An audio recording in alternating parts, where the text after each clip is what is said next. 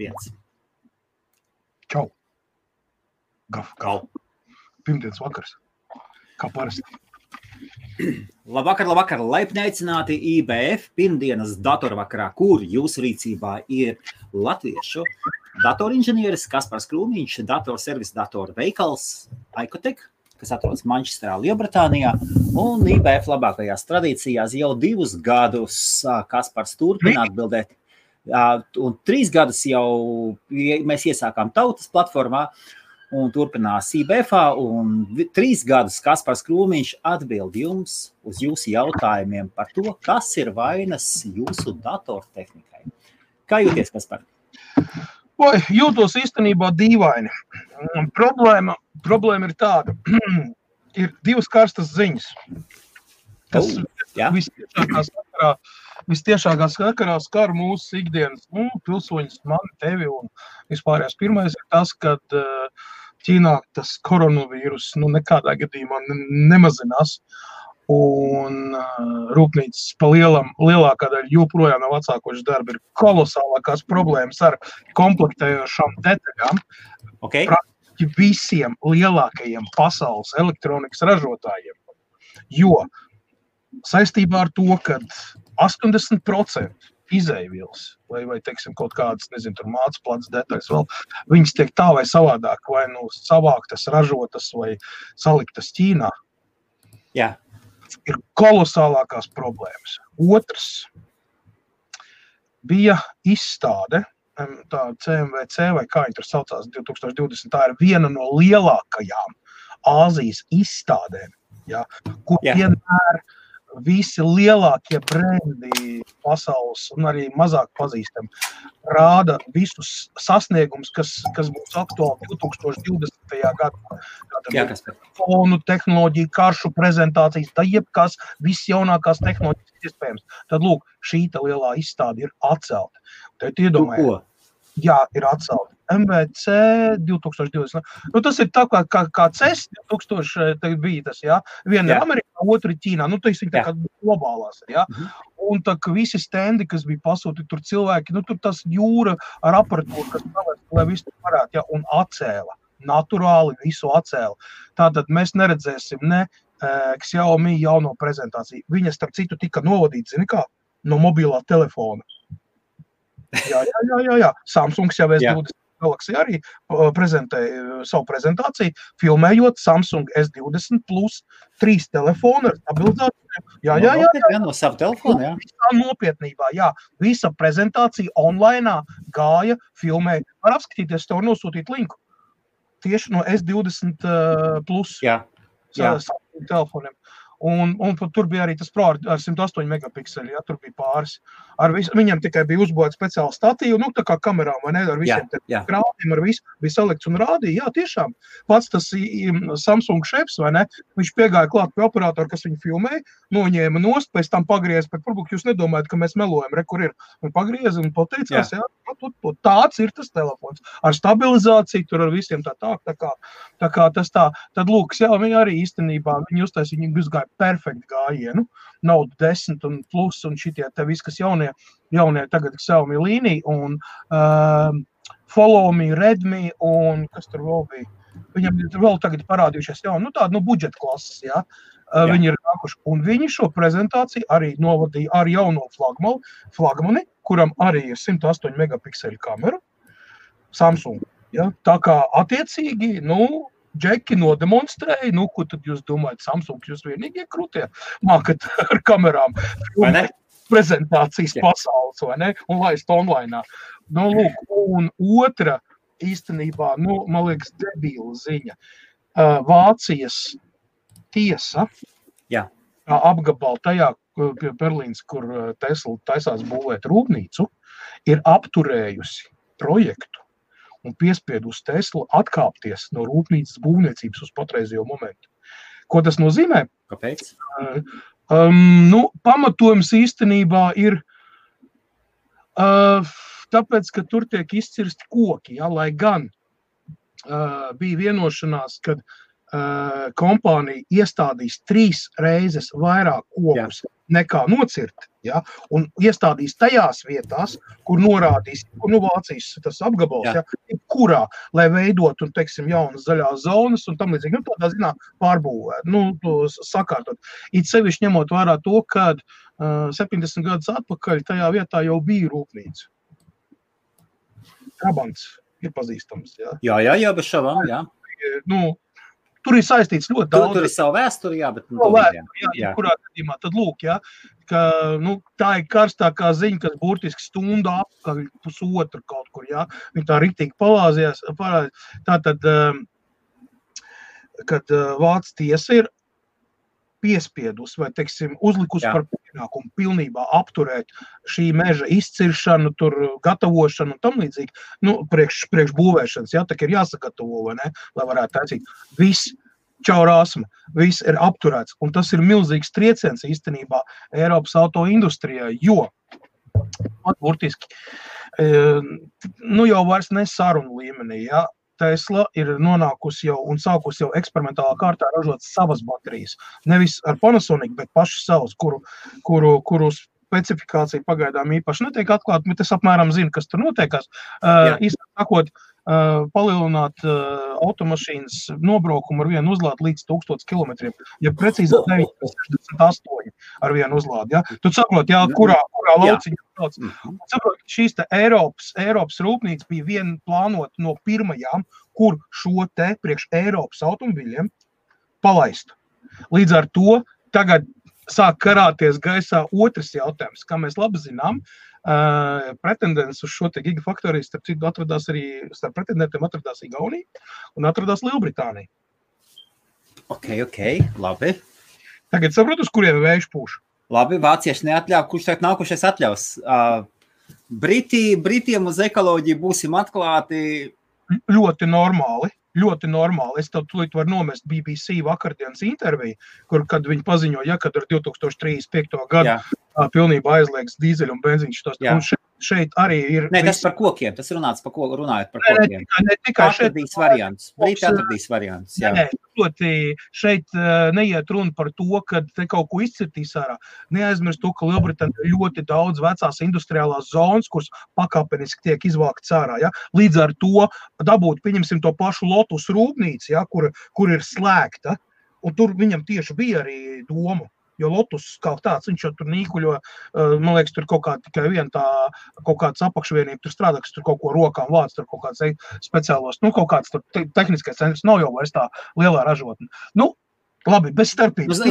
Bija jau tās 50 plus dažādas markas Lielbritānijā pēc otrā pasaules kara, un tomēr tās bija visi tādas mazos čūnīšos. Man teiks, ka jums ar Ediju kopā lielāka garāža nekā. Bet turpin, jā. Īsāk sakot, jā, un tagad saproties ir pavēries atpakaļ šis te moments. Kāpēc Lielbritānija? Varētu būt. Es tikai pagaidām tīri pieņēmu, un tas ir mans personīgais... Ikšķīšs tur, vai ne?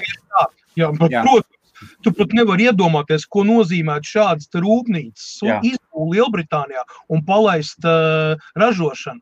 Saprot, pie patreizējā haipa, ja, ka elektromobīļus sāk pirkt nevis tā, kad tā pārdošanas apjoma, nevis aug tur aritmētiskā progresijā, bet viņi aug ģeometriskā progresijā. Es saprotu, man nav to jāstāst, kas ir ģeometriskā progresija. Nav jāstāst, jā.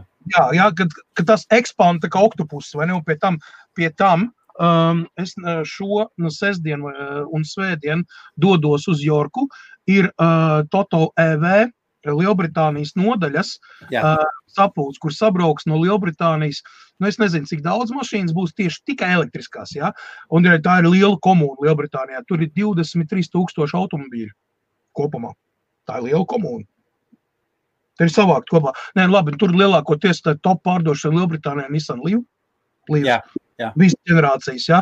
Un pamazām Tesla Model 3 sāk kristalizēties. Tur patās blakām ir BMW i3, i8, lai gan i8 nav gluži elektromobils, viņš tāds hibrīds ir. Un īsāk sakot, tur tiks apspriest dažas lietas, un tā iet runa par elektro uzlādes stacijām, pieņemsim, Jorkā pat sētas stabiem liks virsū, lādēšanas ierīces tur varētu. Tur īstenībā projekti ļoti daudz, un tādi visam nopietni.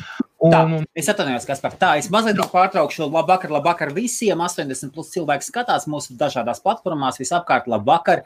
Ja jūs gadījumā skaties pirmo reizi šo tiešraidi, tad Facebookā, Twitchā, Periskopā un YouTube jūs varat uzdot jautājumu, un jūsu jautājumu mēs iznesīsim uz ekrāna šeit, un pirmdienās mēs piedāvājam cilvēkiem uzdot jautājumu profesionālam datoru inženieriem, kuram ir 14 dažādi certifikāti ar lieliem koncerniem, kurš ir Microsoft inženieris, un ja jums ir problēma ar savu datoru tehniku, Kaspars Krūmiņš pamēģinās atbildēt vai vismaz pados virzienu, kur jums tālāk meklēt. Droši jautāt par datoriem, par portiem, datoriem, par modemiem, par rūteriem, par operatīvajām atmiņām, grafiskajām kartēm. Droši uzdodot jautājumus un uzdodot savu jautājumu, lūdzu neaizmirsties pieminēt savu datora modeli, lai saprastu, par ko iet runa. Jā, Kaspar, turpinot, jā. Tad izskrējām cauri Lielbritānijai. Es saprotu, ka tās nav gluži datorziņas, tas vairāk gan tehnoloģijas ziņas, bet tā ir karstā ziņa. Jo nevar zināt, vai trešdien būs tehnoloģijas ziņas, vai nebūs, tāpēc laižam uzreiz, jā. Jā, tas ir tāds, kamēr jautājumu nav, tikmēr mēs, kā saka, varam paņemt. Ir kas par 2 jautājumi. Andris Daugavanaks. Xiaomi runā apamības, ka viņš karās un tam līdzīgi. Redz, Andri, kas pa lietu ir? Ja tirgo telefonu, kas ir paredzēts Hongkongas tirgum, China Edition, tad viņi Eiropā strādā diezgan slikti. Kāpēc? Tāpēc, kad ir mazliet dažādi atšķirīgi standarti, gan 4G tīklam, gan 3G tīklam. Mēs runājam šeit par parasto sazvanīšanos un īziņu saņemšanu 2G. Viņš ir vienots standarts 900-1800 MHz, izņemot Ameriku, kur ir 850 un 1900, vai te Lielbritānija arī ir 1900, pieņemsim, Tad mēs runājam šeit par 3G, 4G un arī 5G, jau tagad, Tad lūk, šie te atcerīgie CDMA standarti un tās joslas un frekvences, daži no telefoniem, kas nav paredzēts Eiropas tirgum, viņi ir tieši tādi paši kā Eiropas telefoni, viņam tieši tas pats modelis, vienkārši ir saucamā global versija, un ir Chinese versija, un ir Hongkongas versija, Tātad tur arī būs iekšā, tur latviešu valodas varbūt nebūs, tur kaut kas ar Google Play Market, pieņems varbūt diferencēts savādāk, bet pats pa sevi telefonu dzelži, viņi ir identiski vienādi, viņi ir kā viņi saprogrammēti. Līdz ar to šāds telefons Lielbritānijā, arī Latvijā, viņi mēdz gļukot, tāpēc, ka nav tā savietojumā pa pilnu, programmu nodrošinājums ir cits. Tātad, ja gadījumā jums ir gadījies iepirkt no AliExpress vai no eBay, tātad ķīniešu versija, vai ne globālo versiju, jūs mierīgi varat updateot Xiaomi mājaslapā pēc sērijas numuru, jūs varat izvēlēties, ja šim telefonam vispār jebkad ir bijusi global version, tā saucamā, globālā, kas ir domāta visiem, vai ne, un tad šī te kļūda varētu pazust. Ja mēs runājam par kaut kādiem lētajiem galiem, Xiaomi, viņiem ir šitais te, pavisam lētie telefoni, viņi tur maksā kaut kādu līdz 100 eiro.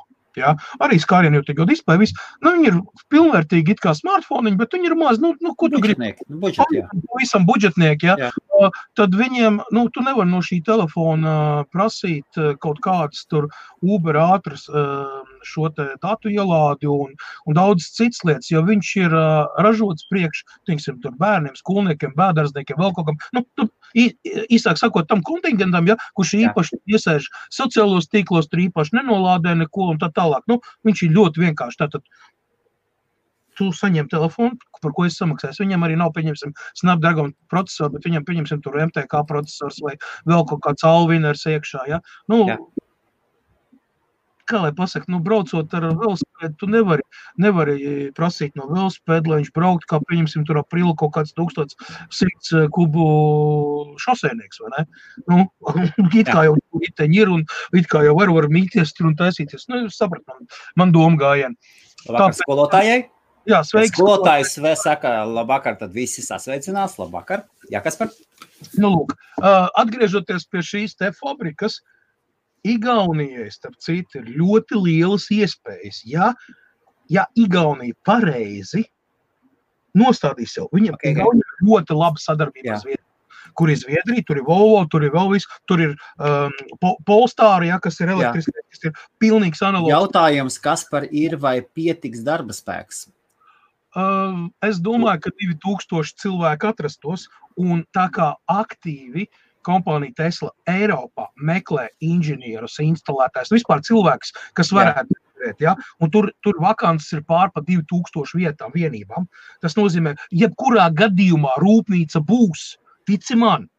Vienkārši Vācija iztaisīs sev lāču pakalpojumu. Es saprotu, viņa centās tādā veidā, tas ir zemtekstā, jā, tas ir mana doma, viņa centās aizsargāt savus ražotājus, tātad BMW, Volkswagen, Audi grupu, jā, to pašu. Iespējams. Jā, tāpēc, ka viņi laiž elektroautomobīļus, Mercedes grupu, viņi cenšas, jā, tu iedomājies, viņi redz, ka Tesla attīstās, pasties, kā viņi palaid Model 3, viņi pateica 3000 mašīnu nedēļā, tagad ir pār pa 6000 mašīnām nedēļā, tikai no Amerikas. Nerunāsim par Ķīnas tirgu, ja, kur iet arī 5-6 tūkstoši mašīnas no konvejera, teiksim, nost, ja, nu labi, viņas ir iekšējām tirgum. Bet jebkurā gadījumā uz kopējā tā fona, ja Tesla ir pakāpusies uz otro pozīciju, un viņi tūlīt panāks Toyota pasaules autoražotāju tirgu.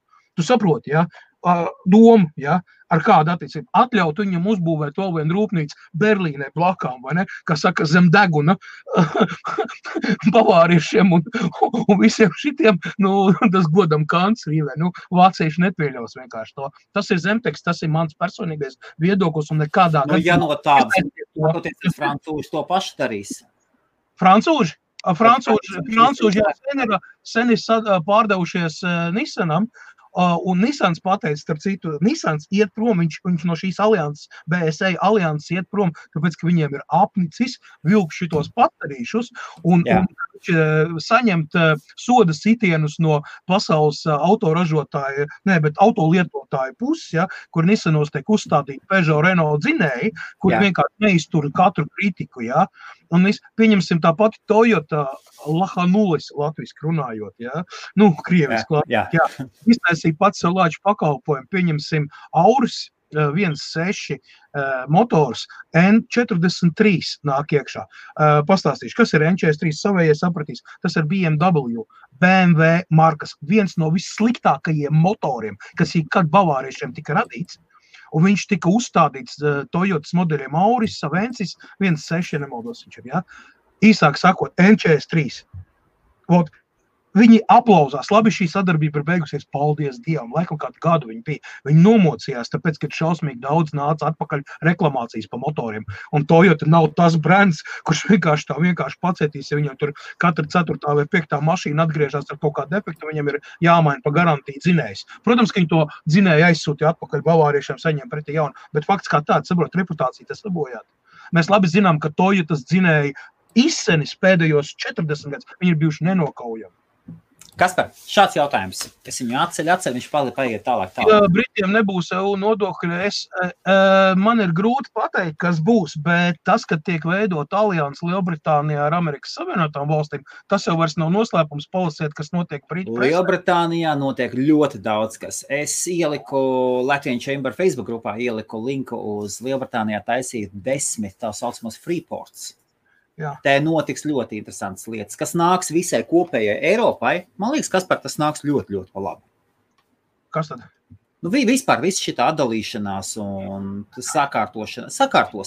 Nē, saprot, kas ir. Tagad vismaz 3 valstis ir nogaidošā režīmā. Labi, mēs aizskarsim mazliet politiku, ja? Viņi gaida, kā beigsies viss šitais te jampadrats un bruņurupuču peļu skrējiens ar Lielbritāniju, ja? Kurš nu kuram svārkus cels, kurš nu kuram kāju liks priekšā vai cik nu spiedīs rokas, ja? 100 punkti šā gada beigām. Tā vai savādāk Britija izstājas ārā, un ja tas tiešām notiks ar vienošanos, bez vienošanos, karoči izdarīs viņu mājas darbu, neizdarīs, vienosies par tirdzniecības līgumu vai nevienosies bez starpības. Viņi pametīs Eiropas to tirgu, ja, nu, to mēs redzēsim, kā tur batālijas ir šausmīgas, un es neesmu nekāds baigais politologs, lai te tagad kaut ko saistīt, tās ir mans domas, bet ja tas viss notiksies un tiks pabeigts, tad rindā stāv vēl 2 vai 3 valstis, kuras izteiks savu vēlēšanos. Kuras? Viena no tām varētu būt Spānija. Viena no tām. Jā. Spānija? jā, varētu būt šitā te. Es gribēju pateikt Latgala un Katalonija. Tas ir skaidrs ne valsts, nekas, bet Iet ļoti karstas debatas saistībā ar Skotiju, kura vēlas palikt Eiropas Savienībā. Ja? Tas ir otrs jājams zirdziņš. Ja? Tur viņš būs. Tur vēl būs lošķēpi, vēl tiks lausti. Tici man, Helmut. Tur vēl būs. Un Skoti nav tie, kas tur pakļausies Britiem tā vienkārši. Viņi jau ir normāli. Kamēr viņus neaiztiek Skoti, ielīdīs dubļos līdz ausīm krūmos un dzīvos. Tikai mieri. Galvenais nebakstīt. Pārējais izbūs labi. Un tad bija vēl, es tagad nepateikšu, tur bija tā schēma bija tāda, ja, ka principā varētu būt, jo, kā lai pasaka, tas, ka Eiropas Savienībai draud kaut kādas, tādas izjukšanas tie simptomi, ja, par to jau runā jau gadus 4-5, jau, kopš vispār pacēlās šis te jautājums, kopš Kamerūnas mēģināja tur kaut ko bīdīt vēl Kamerūna laikā. Līdz ar to, Lats atgriezīs. Es nezinu, vai Latvija būs spējīga pamest Eiropas Savienību.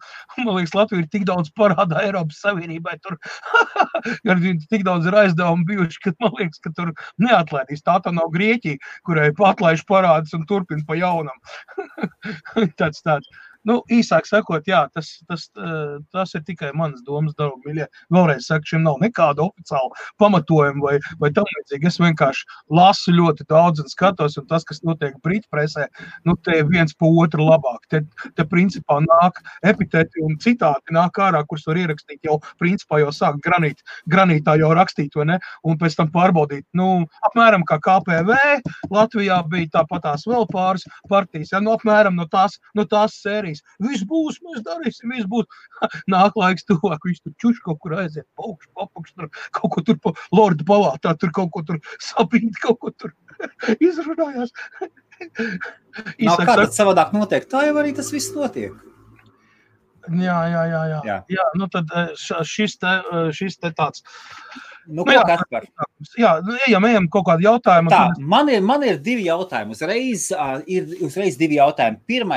Pirmais sākām, tad pārējiem uz datorlietām. Labvakar, laipni aicināti IBF Pirmdienas datorvakaros, kur Kaspars Krūmiņš ir profesionāls datorinženieris, certificēts, 14 dažādi certifikāti, viens no tiem pietiek ar to, ka Microsoft inženieris atbild uz jūsu jautājumiem tiešraidē, par jūsu sāpu, par jūsu problēmām attiecībā uz visdažādāko datortehniku. Un ja viņš nezinās, viņš tā arī pateiks, es nezinu. Man ir kas par jautājums. Kā tu telpās pastiprini signālu, mobilo telefonu signālu? Tev ir tā antene. Man ir speciāla kārta. Tu viņu vari parādīt, tu vari pievienoties. Ne, viņi nevar parādīt, viņi ir piestiprināti aizmugurē tur pie sienas, un viņi ar kabeļiem ir.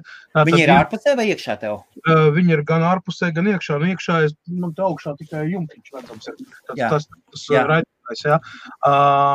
Tas ir neatkarīgs, kā es saku, tā kā pastiprinātājs, jā, ar digitālo displeju, tur ar visiem. Un ārā 20 metru speciāla antēna, virziena antēna, jā, kur ir novirzīta uz tuvāko torni vai tuvāko torņu kopumu, jā.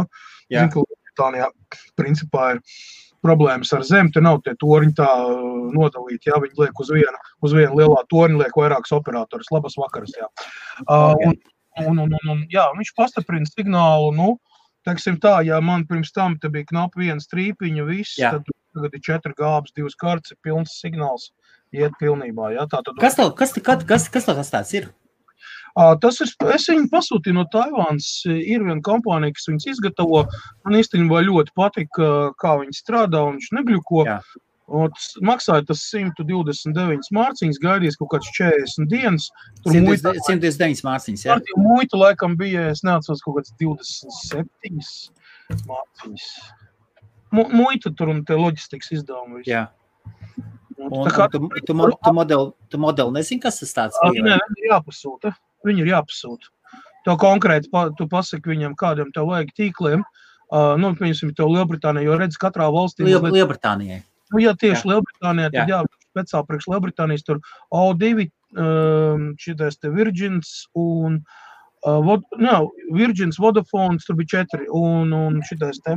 Man trīnieks. Var arī trīnieki klāt. Tur vienkārši jāpasaka, kur grib. Tur var 4 operators pielikt klāt. lai viņš saprot. Katram ir savas identifikācijas, savu šitie. Un trīnieku vajadzētu, jā. Tas saka, 129 mārciņas, jā, kaut kāds 20. Rēķini 150 mārciņas tev izmaksās viss tas komplekts apmēram. Tad var, cik, ko tu saki, tur ir tev ārā, tev ir pie ēkas. Viena daļa, jā, kas ir saucamais virziena uztvērējs un arī raidītājs, jā, signāls, tātad boosters, jā, tas viņš platjosls. Tad nāk 20 metri, tas nāk līdz visi. Nodrošina, jā.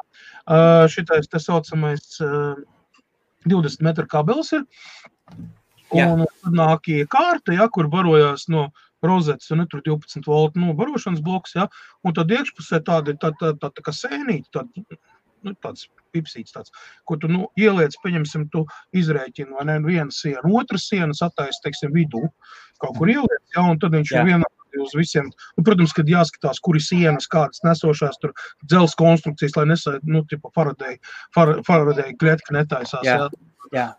Neglušī signālu. Pēc idejas, ka saka, Rīgā vecās mājās, tā ir liela problēma ar signālu. Pilnīgi nekādu. Šis te devais, principā, uz 3-4 stāviem aiziet visu, kā vajag. Jā, piemēram, kāpņu telpā ielikt un viss, jā, viņš visu... Jā. Un kā ar kaut kādiem izstarojumiem un visu, lai nesākas vesels kaut kāda... Kā tur ir, Kaspar? Kādā ziņā? Es tikai pateicu, tur var izmantot. Tas ir saproti, kā, Rīgā tas ir tas atstaroties signāls, ir drausmīgi daudz vecās mājas, pieņemsim vēl, tur jau nevar pat retranslators uzlikt, saproti, jo pieņemsim, denacionalizēto namu īpašnieku, viņi jau nemaz tā neiet pretī operatoriem un neatļauj savus tur retranslators likt uz jumtiem vēl kaut ko.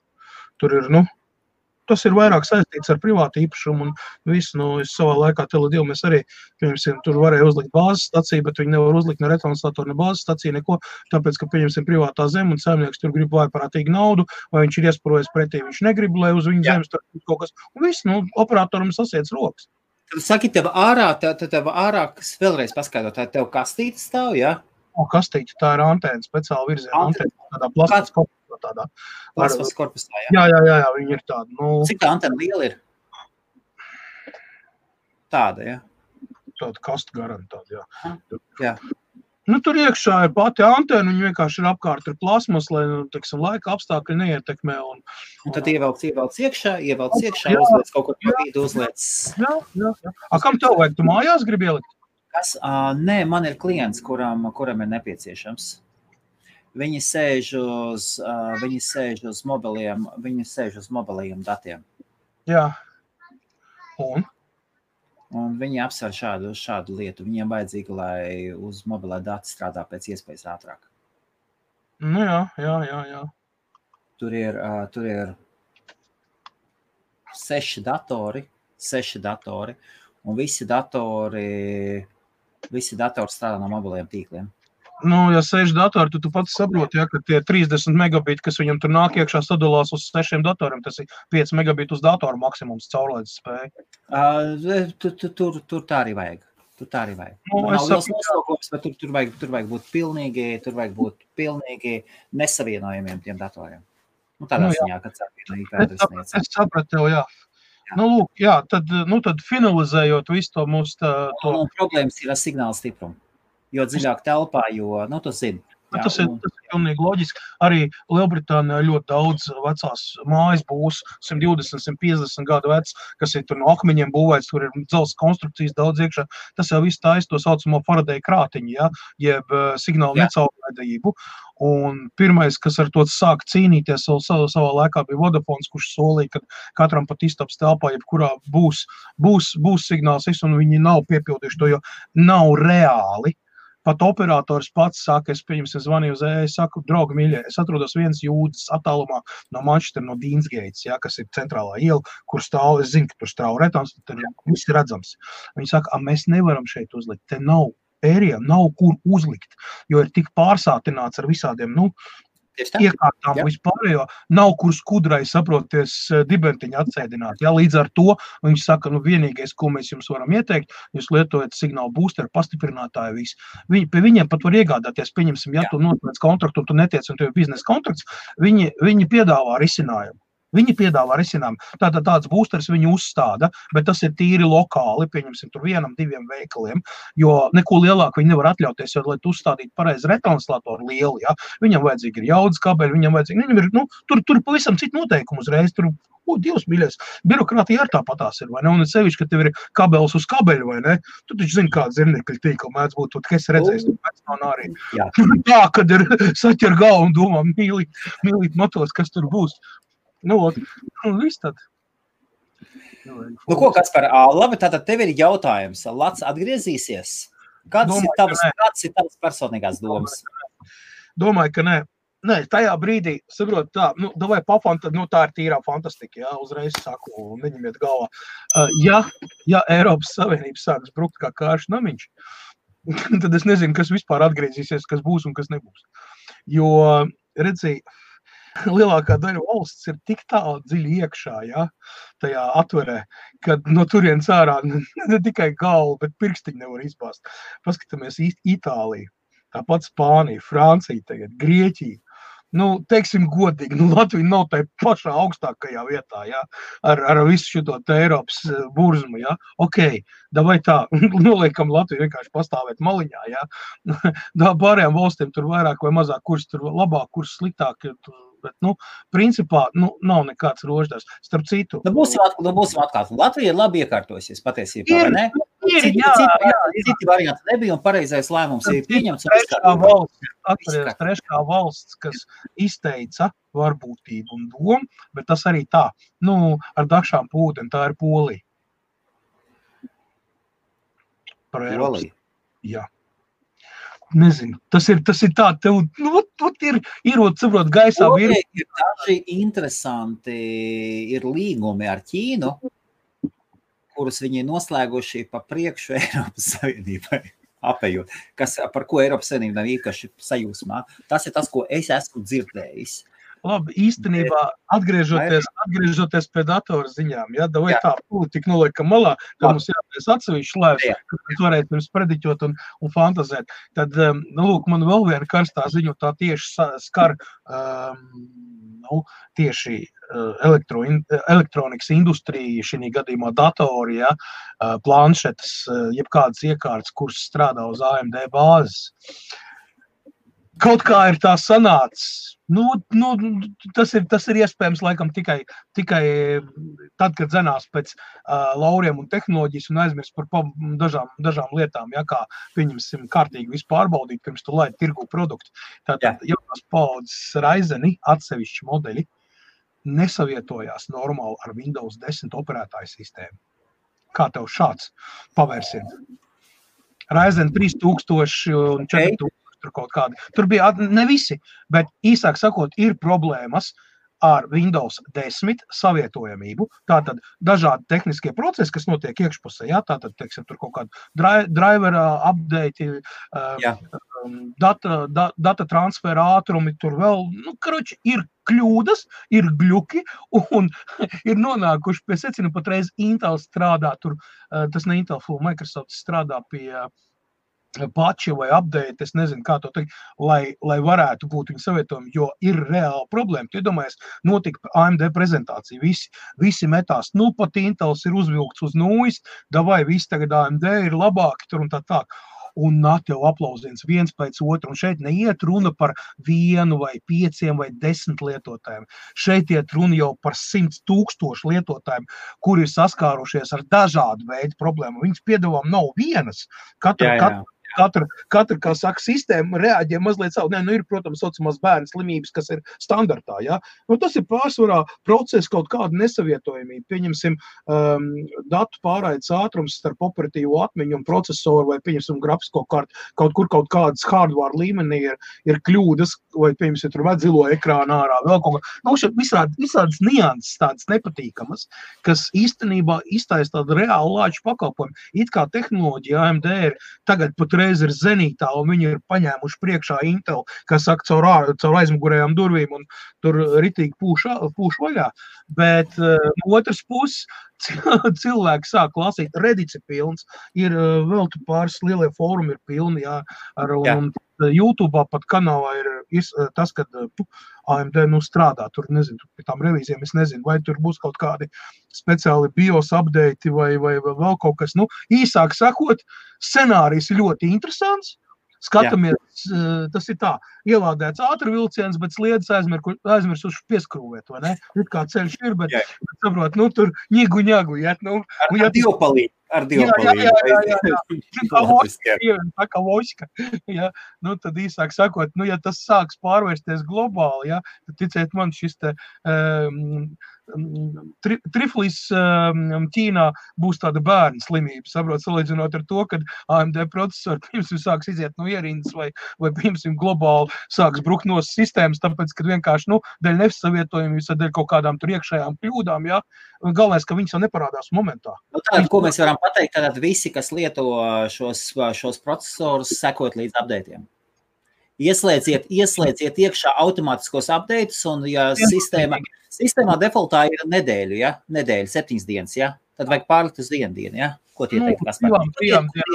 Otrs galvenais nosacījums – sekojiet līdzi ražotāja mājaslapā uz BIOS updateiem. Tas attiecās gan uz tabletēm, gan uz plauksdatoriem, portatīvajiem, klēpdatoriem, sauciet kā gribat, jebkuram device'iem, kas strādā uz jaunās sistēmas Ryzen procesoriem, AMD, sekojiet līdz, acīm redzot, es redzu vienkārši vienīgo iespēju, kādā veidā šos te procesorus padarīt vērtāk pieejams, tad ir jāmaina BIOSā, pašā mācplats BIOSā, kaut kādu uzstādījumu, kā viņš konfigurējās un kā viņš dod, visu to informāciju, ja.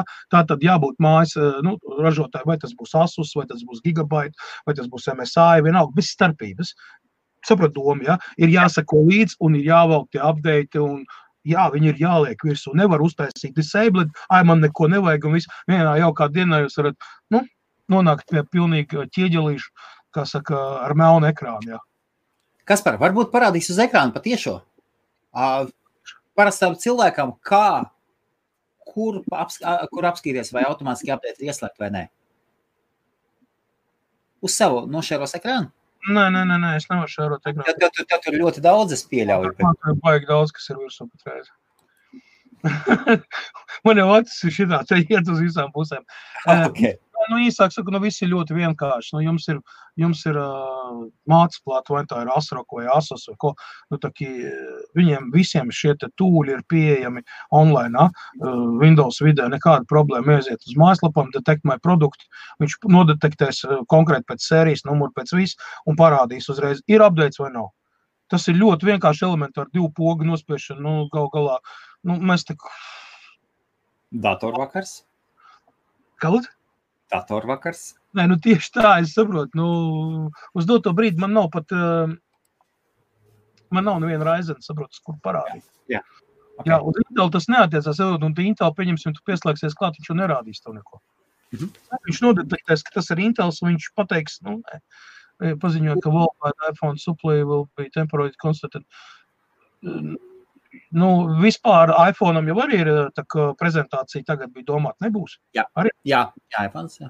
Jā, lūdzu tieši šajā sakarā.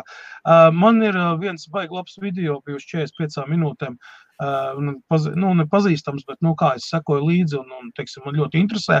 Cilvēks, kurš dzīvo Ķīnā, viņš bija atcerojies sākot no Šenžeņas tur caur šito te un aizbrauc arī līdz tam epicentram. Ja.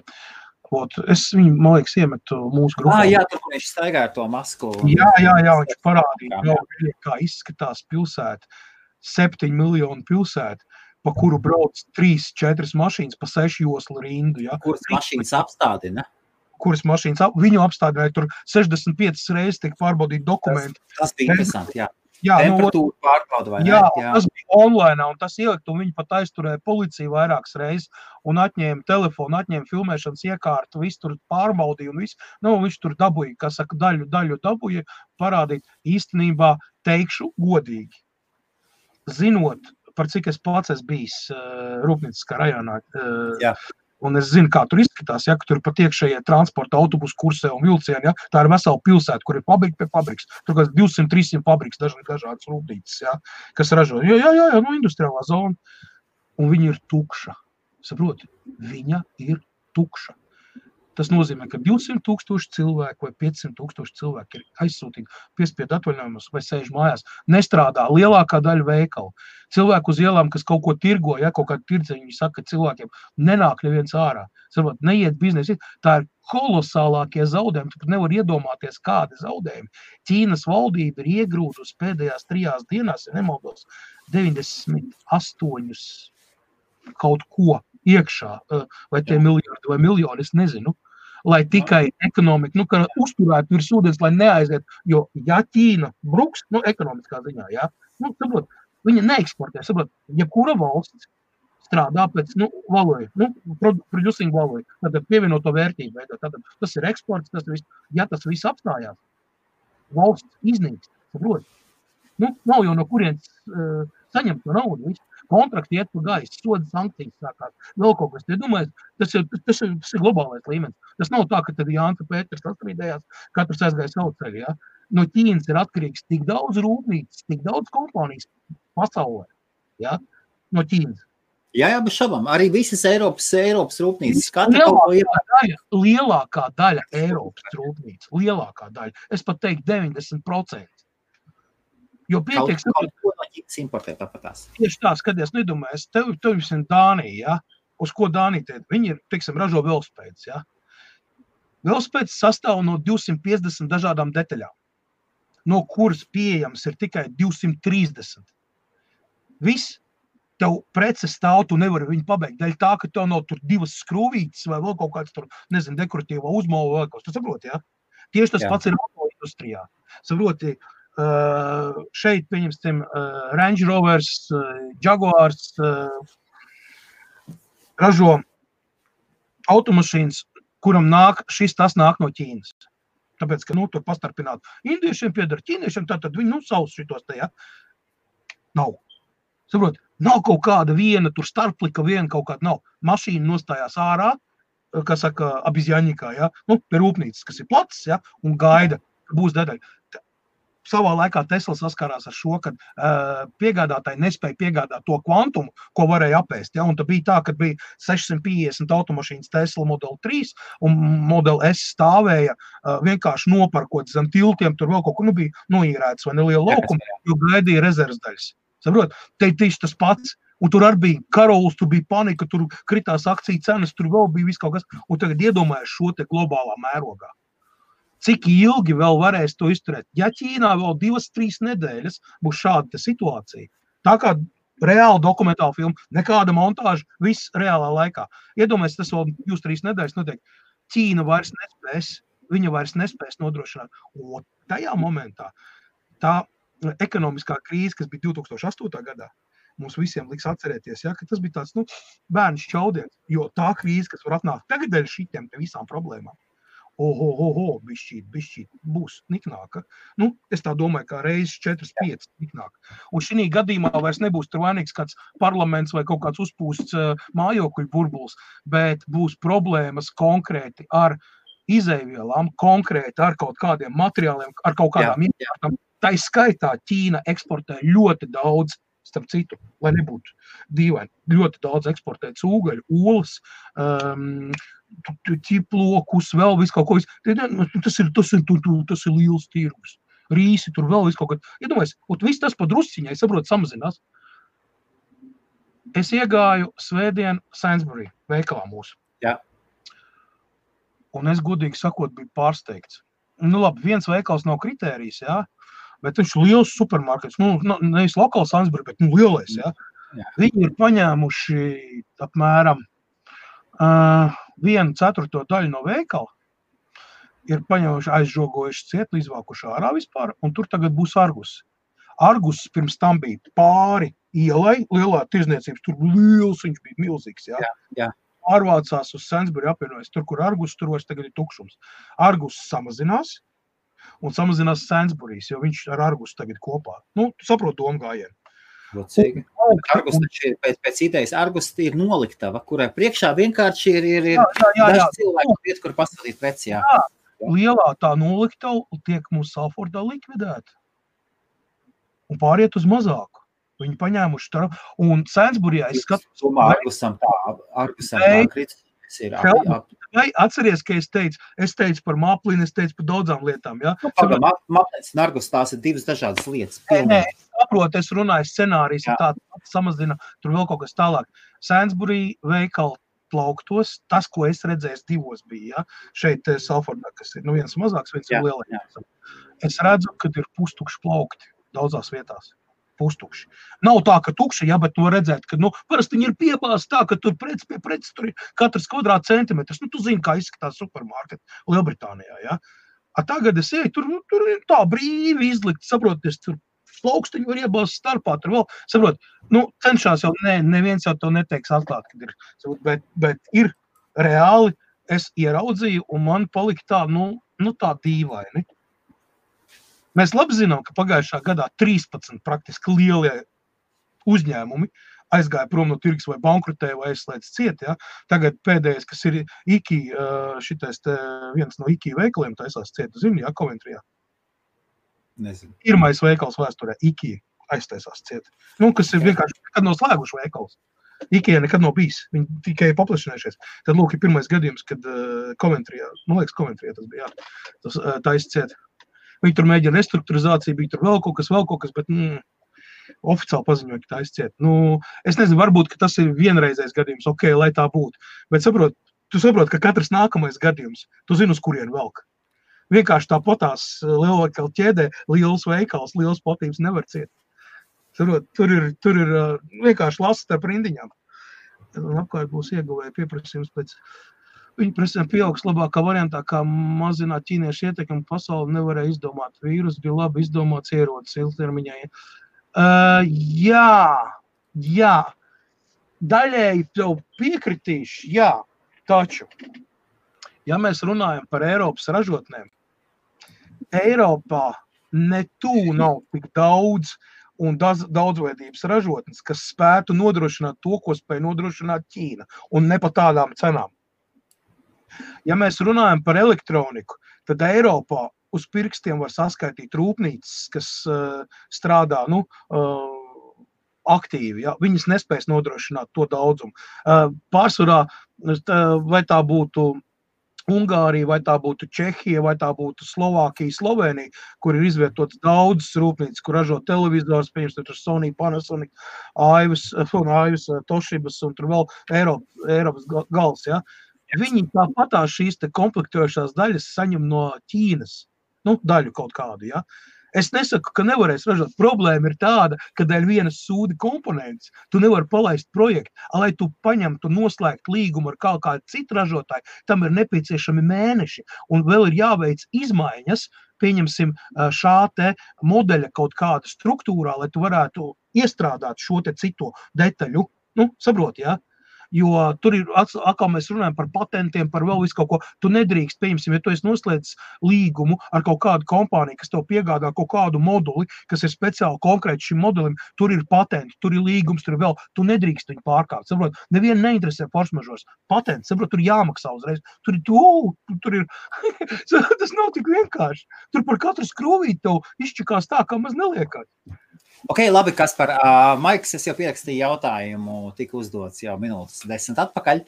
Maiks uzdod šādu jautājumu, atkārtot. Paldies, Maik. Sāksim tā, Maik, kad dators strādā dežūru režīmā, ja viņš ir atslēdzis displeju, lai viņš nepatērē, cietais disks ir aktīvā režīmā, operatīvā memorija atmiņa ir aktīvā režīmā, procesors principā arī ir aktīvā režīmā, nosacīt, jā, viņš nepatērē nekādu tur beigos strāvu, viņam nav nepieciešama nekāda procesa, bet, keyboard controlleri, jā, KBC, tas ir mazais procesors, kas ir uz mācīpāts, tad klaviatūras kontrolieris, lādēšanas kontrolieris, tur sistēmas kontrolieris, viņš ir aktīvs un viņš gaida komandu mosties augšā, wake up. Vai tu attiesot vaļā, pieņemsim sensoru nospied, vai tu pieņemsim nospied kādu klaviatūru, viņš ir aktīvā režīmā. Tas, kad apstādina, pieņemsim, ja tev parastais cietais disks, tev viņš negriežās, ja, nu tad nespinojās, ja, viņš ir aktīvs, bet viņš ir apstādināts motors, lai viņš negriežās. Ir izslēgts displejs. Displejs ir izslēgts, nu, lai nepatērē, ja. Nu, attiecīgi, arī procesors aiziet tajā. Grafika nestrādā, ja? Grafika grafiks strādā, nu kā, jā, nestrādā. Viss ir atlicis, tā kā viņi jau viss darbojas, resurss jau kā tāds ir, viņš jau ir. Un pats interesantākais tas, tā kā mēs dzīvojam solid state drive, jeb SSD disku ērā, tad lielākā lietotāja kļūda, kas ir novērota pie, teiksim, mēs šeit vairāk pieskarsimies bateriju operating, tātad datoriem, kas strādā uz baterijām, nu, piemēram, uz akumulātoru, bez lādētāju, vai tās būtu tablets, vēl, nu, tiksim, Windows sistēma, mēs vairāk aizskārsim ne Android. Androidam tas nav tik traģiski, bet Windowsam, pieņemsim, tu viņu aizliec miega režīmā, uz desktop Windows ir sevišķi tas ir, un tev ir SSD disks. Pastāv liels risks, ka tajā momentā, kad tu izlādēsies pilnībā akumulators, ja, pazudīs strāva, viņš zaudē saikni, tātad pilnībā pazūd, kā es saku, saikne ar procesoru ar operatīvu atmiņu, viss jau nav strāvas, ja. Tātad, kas ir operatīva atmiņa? Viņi tur sevi informāciju tik ilgi, kamēr tiek padot strāvu. Kā strāva pazūd, visa informācija izdzēšās, ja. Tāpēc viņi sauc ko operatīvu atmiņu, ja. Tātad, respektīvi, tajā brīdī, kad tu pieliec pie lādētā, viņš to neieslēgties. Viņš var neieslēgt, viņš to parādīt melnu ekrānu, viņš var BIOS nokaut. Vienkārši, nu, ierakstīt kaut ko korupt BIOS, ja, jo viņam UEFI BIOS un viņi jūk nost. Man konkrēti šodien bija aparāts HP 15. Atnāca cilvēks, saka, nu šausmīgi lēns dators. Nu nevar pastrādāt visu labi. Nu viņš nebija nekāds top tur uz AMD bāzes bija, bet nu viņi saka, nu viņš bija stipri ātrāks. Nu pirmais, protams, krīt aizdomas cieto disku. Pārbaudīja, nē, viss kārtībā. Nu, aizdomas tādas, tā kā būtu Windows, viņam bija 8.1, pēc tam viņš updatējas Windows 10, datoram kaut kādi 5 gadi. Nu, lūk, es tā padomāju, nu, acīm redzot tā 8.1 sistēma apakšā, kas tur ir palikusi, vai ne, kaut kā tur drumstals ar laiku, tur, karoči ir, nu, reģistrs ir bišķi nokāvus, un līdz ar to tas Windows, kad tāda klipa vecmāmiņa strādā. Nu, tur 2 terabaita cietais disks, vai ne, no standartā nāk, nu, tikai 4 gigabaita atmiņa, tu pats saprot, kas tur pa ātrumu datoram var būt, nu, kad AMD iebūvētais procesoriņš mazais.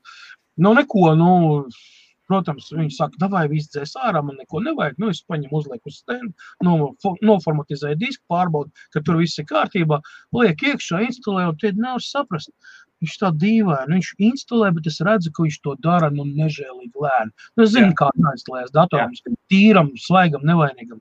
Nu, es tad ar lielām mūzi instalēju. Jā, un tad vienā brīdī izlien ārā tas defekts, par kur es zinu, protams, un tad viņš, tajā momentā, kad viņš aiziet pirmajā restartā, ieslēdzās melnais ekrāns un parādās, kad, nu, serial number found, motherboard, CTB, unknown, tagad pazudusi visa informācija. Ne viņš zina, kas viņš ir pa datoru modeli, ne brands, ne modelis. Ne viņam ir sērijas numurs, ne viņam ir kaut kāda vispār MAC adrese, ne vēl kaut kas tālāk. Viņš to parāda. Tur press enter to continue, ja? Viņš jau lādēsies iekšā, bet, karoči, māc platē ir nobrucis BIOS, kas ir tas komunikators starp iekšējo hardware. Es esmu tas, es esmu šitais, man ir sērijas numurs tāds. Viss tās informācijas nav. Viņi ir pazudusi. Pēc idejas mācplati ir jāmaina. Ja? Nu, rūpnīca maina, viņi netaisa. Es sēdēju apmēram 4,5 stundas, kamēr es dabūju viņu atpakaļ pie dzīvības. Visas sērijas numurs sarakstīju, visu rociņām ar programmatoru, ar visu dabūju atpakaļ un viss aiziet, viss strādā. Jo redz, ja dators nevar noteikt MAC adresi, internets ir ļoti lēns, Wi-Fi karti nestrādā. Saprot? Sērijas numurs, viņš jau ir piesaistīts, saprot, tu nevar Windows aktivizāciju iziet, tāpēc, ka viņš nesaprot, ir pieslēgt device, bet viņam ir, kā sakas, teiksim tā, identifikātoru vietā, viņam tur XY kaut kā tur, nu, karoči, mēsli, miskast, saprot. Un jā, lūdzu, un tas ir te saistībā, un cilvēks saka, jā, mēs viņu bieži atstājam, nu kā pabeidz darbu, vai ne, tur vakarā kaut kā tur YouTube paskatījās, nu, uz baterijas, vai ne, aiztaisa datoru ciet, noliek uz galdiņu un aiziet gulēt. No rīta pamosties, slēdz iekšā, neslēdzās. Baterija tukšo, nu, sprauž lādētāju klāt un slēdz iekšā tam īdu. Kā slēdz iekšā, tā viņam ir.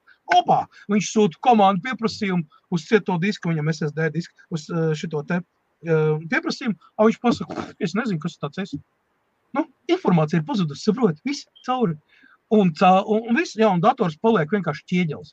Tas pats ir ar tabletēm. Starp citu, Windows telefonu ar starp citu grēkojuši šito. Tas ir tas UEFI BIOS saucamies. Mēs it kā ejam uz priekšu tehnoloģijām, gribam, lai viņi ātrāk strādā un tam līdzīgi, bet mēs aizmirstam par dažām, vienkāršākām lietām. Tas tāpat kā mašīna aizmirst ieliek benzīnu, vai ne? Vai, piemēram, dīzeļdegvielu. Paņem izdzer savus to sulu, tāpēc tam, tas, ka tu ieliec dīzeļdegvielu, viss ir ok, bet kamēr tu dabūsi to degvielu cauri visiem filtriem, kamēr tu pielaidīsi dzinēju, kā tu dabūsi zāģēt. Kad tu iztukšo visu sistēmu tukšu, dabūni gaisa iekšā, tas ir ritīgs challenge. Helmut, nav gadījies? Nē, nav gadījies. Tā nav gadījies, nē. Tev kā reiz ir atbilstoši gadu mašīna, kur varētu šādu brīnumu uztaisīt, ka tu izdzer filtru savus, vispār bāku savus, un pēc tam ielēji, tu tur žik, viņš tur mēģina, un nē. Fordiem arī tā ir slimība, tur kamēr viņš nedabūna uzraut, tikmēr tu tur viņu var valkāt, tur darīt, ko tu gribi. Un kamēr sistēma nepiepildās. Okay. Labi, Kaspar, saka, ņemšu teikt komentārus vienu pēc otrai, ja nespēs nokontrolēt vīrusu. Ko tu par to domā? Īstenībā, es teikšu tā ažiotāža, tā koronavīrusa īstenībā, tā ir kā ir mazliet uzpūst, lai gan, zinot to, ka Ķīnas Tautas Republika ļoti cenzē un kontrolē informāciju, kas tiek izplatīta ārpus Ķīnas, jā? Kā jau teicu tajā video arī, tur negāja runa tur par 10 000, jā, vai tur 8 000 cilvēku, cik te oficiāli tāds things. Tur gāja runa par 40 un 70 000, un tā ir iekšējā informācija, ko cilvēki runā savā starpā. Arī, protams, var neticēt ar ko, bet, saprot, tukšās ielas, apstādinātās rūpnīcas un vispār pusizmirušas pilsētas, ja, ar šausmīgāko cenzūru un ierobežojumiem runā paši par sevi. Tā ir vislielākā mēroga, kā jau pasaka, tā karantīna, ja, kas jebkad Ķīnā ir bijusi. Pat tad, kad saucamā pagājušā gadsimta sākumā saucamā Spāniet, tas gripas vīrus, kur aizgāja bojā 550, cik tur... Spānijas gripa, jā. Jā. Tas arī bija gripas paveids, ja, kur aizgāja, labi, nebija tās zāles, tur tāds viss, bet tā arī bija tāda epidēmija, ka tur ritīgi, ja.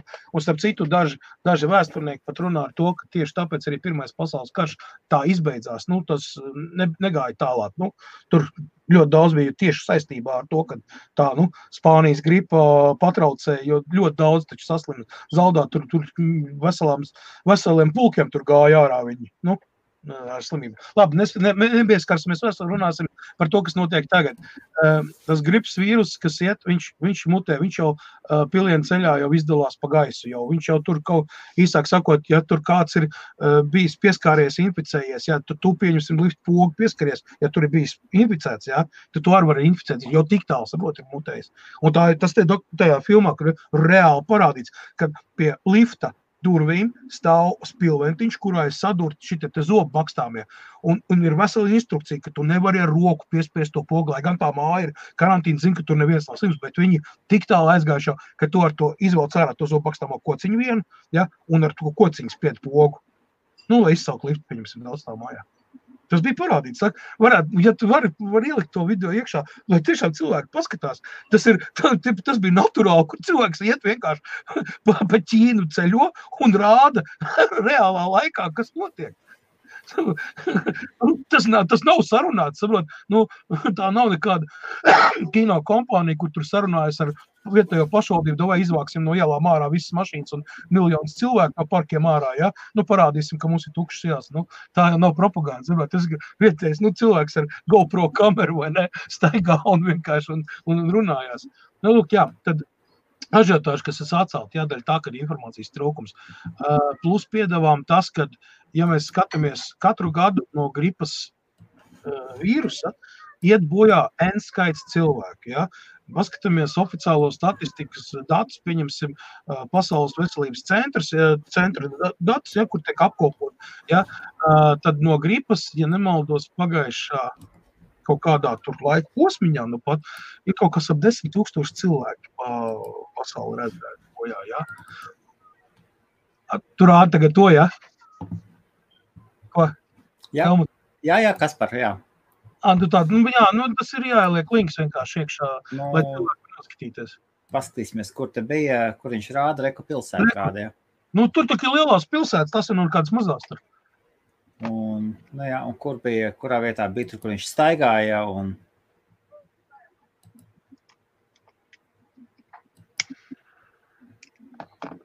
Tukšs veikali, jā, un kurā brīdī bija tas tur, kā tā reklāma, kurā brīdī bija tur, kur viņi brauc ar mašīnu?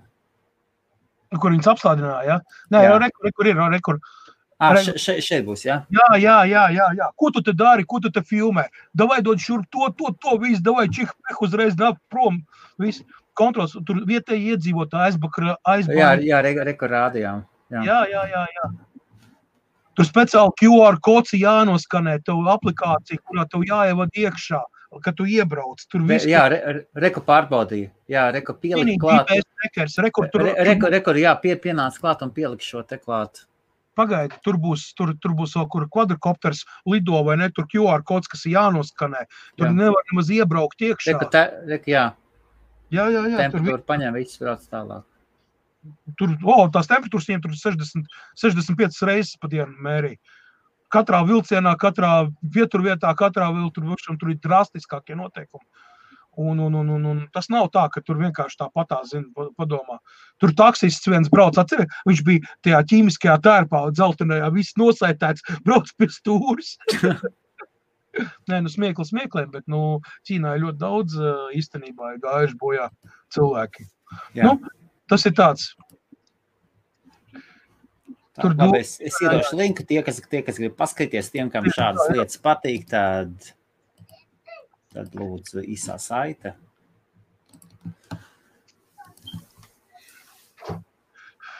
Nē, tā ir realitāte, saprot, tā nav montāža, tas ir realitāte. Jā, reku saka, Bauskā vietēji ķīnieši. Jā, tas jau ir sen viņiem izbeigušies, tur vien vec tantiņa gāja, tur cilvēks saka, ko tu dari, tev nav maska, pēc, es vec jau, man maska izbeidās, viņa nedrīkst ilgi lietot, un jaunas nav. Tā liecies mierā, es jau esmu nodzīvojis, es iešu. Jā, man ņems tā ķīniet tantiņa vecā pensionāra tā, ritīgi. Čista, zini, ka mūsu laukos vecmāmiņas, viss ir kārtībā, viss ir normāli. Bet, tas tā, šausmīgs.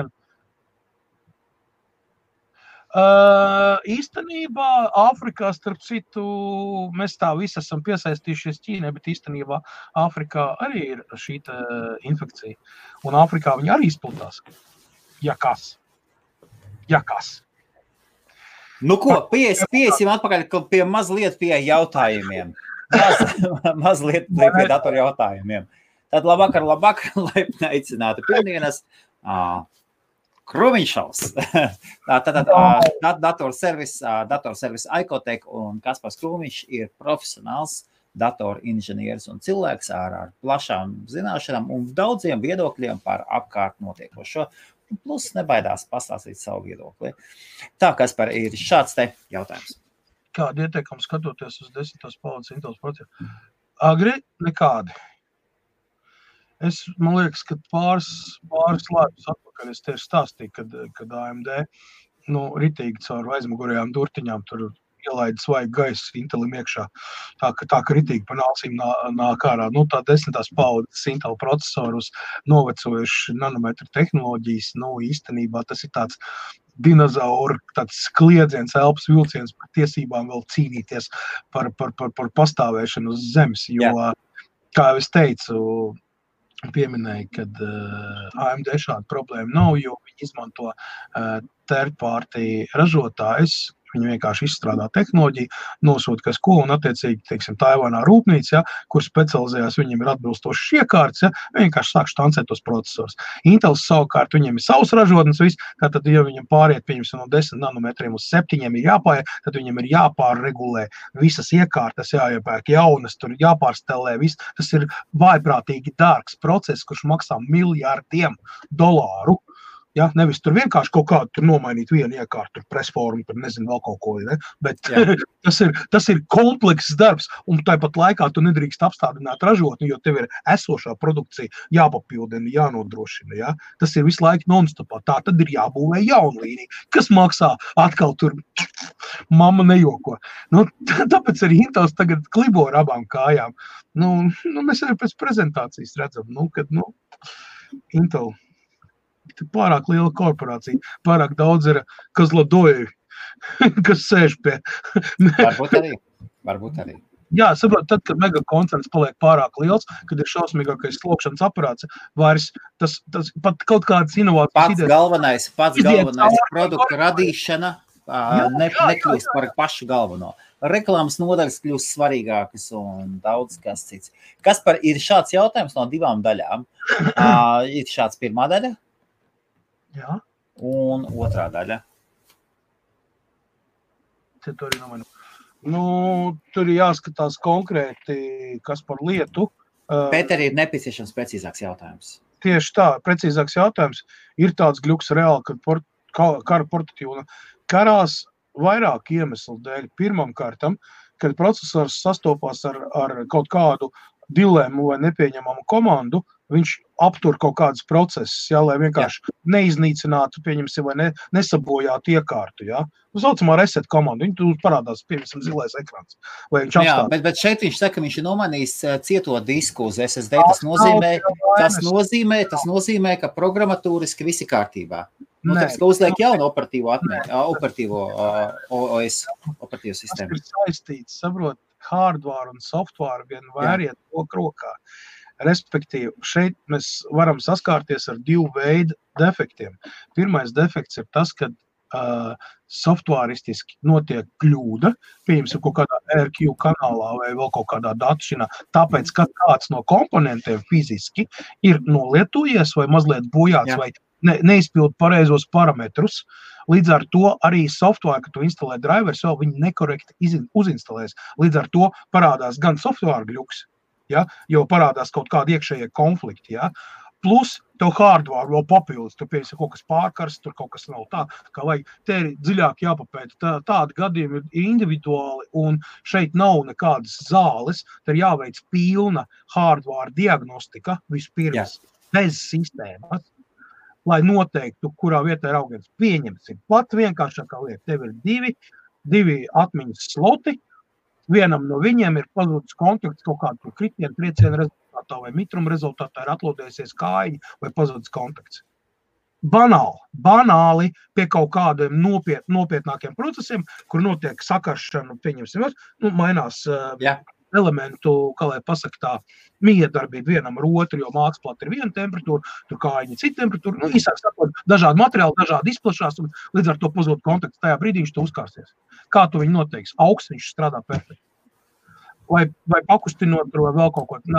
Otrs variants, pieņemsim, tev ir 2 atmiņas moduļi, katrs pa 4 vai pa 8 gigabaiti. Vienā no šīm te moduļiem pieņemsim kaut kur pa vidu, kaut kur uz 2,2 gigabaiti, viņam kaut kāda banka atmiņas ir sista. Tajā momentā, kad pildās visi tie faili, visi iekšā vieta operatīvā, notiek visi tā apmaiņa, viņš apstājās pret to banku un viņš uzkarās. Jo viņš nespēja atrisināt, viņš sūta pieprasījumu, atbildes nav. Tāpēc, ka tā banka vienkārši viņa nav paņēmusi, viņa ir ierakstījusi to informāciju, bet tu viņu nevar nolasīt, vai kā otrādāk. Tu viņu nevar ierakstīt. Saproti? Viss sistēma to nokarās.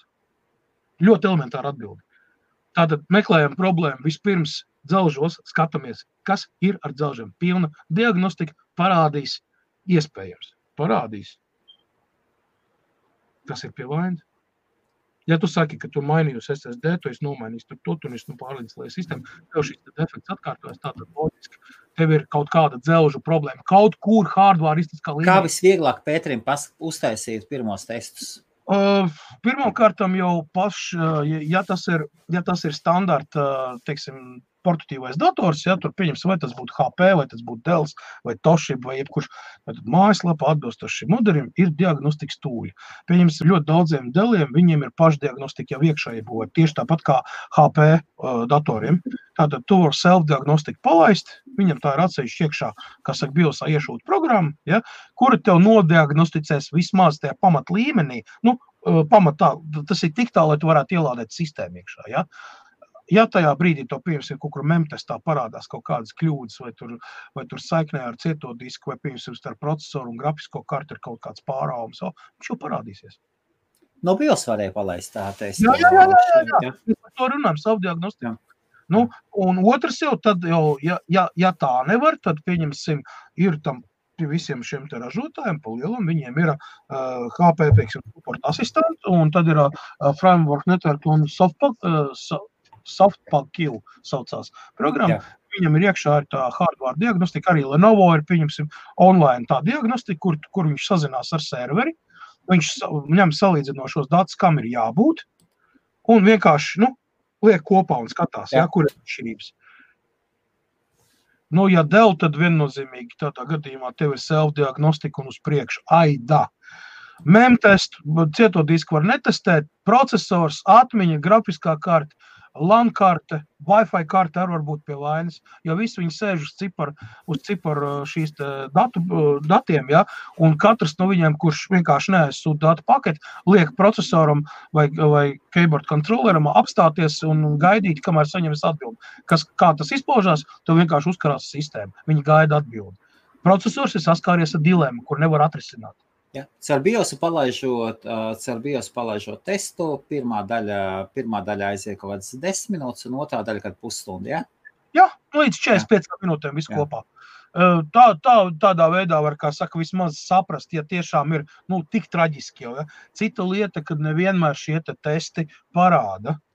Starp citu, man ir gadījies, tāpēc, kad ir dažādas slodzes un viss, dators ir dabūjis mitrumu, tas ir vissarežģītākais process viņu pilnībā atjaunot, jo kaut kur var palikušas kaut kādas pēdas, kaut kādi, saprot, kaut kādas sūdiņi, kas ir tāda elektrība, bet tieši tā.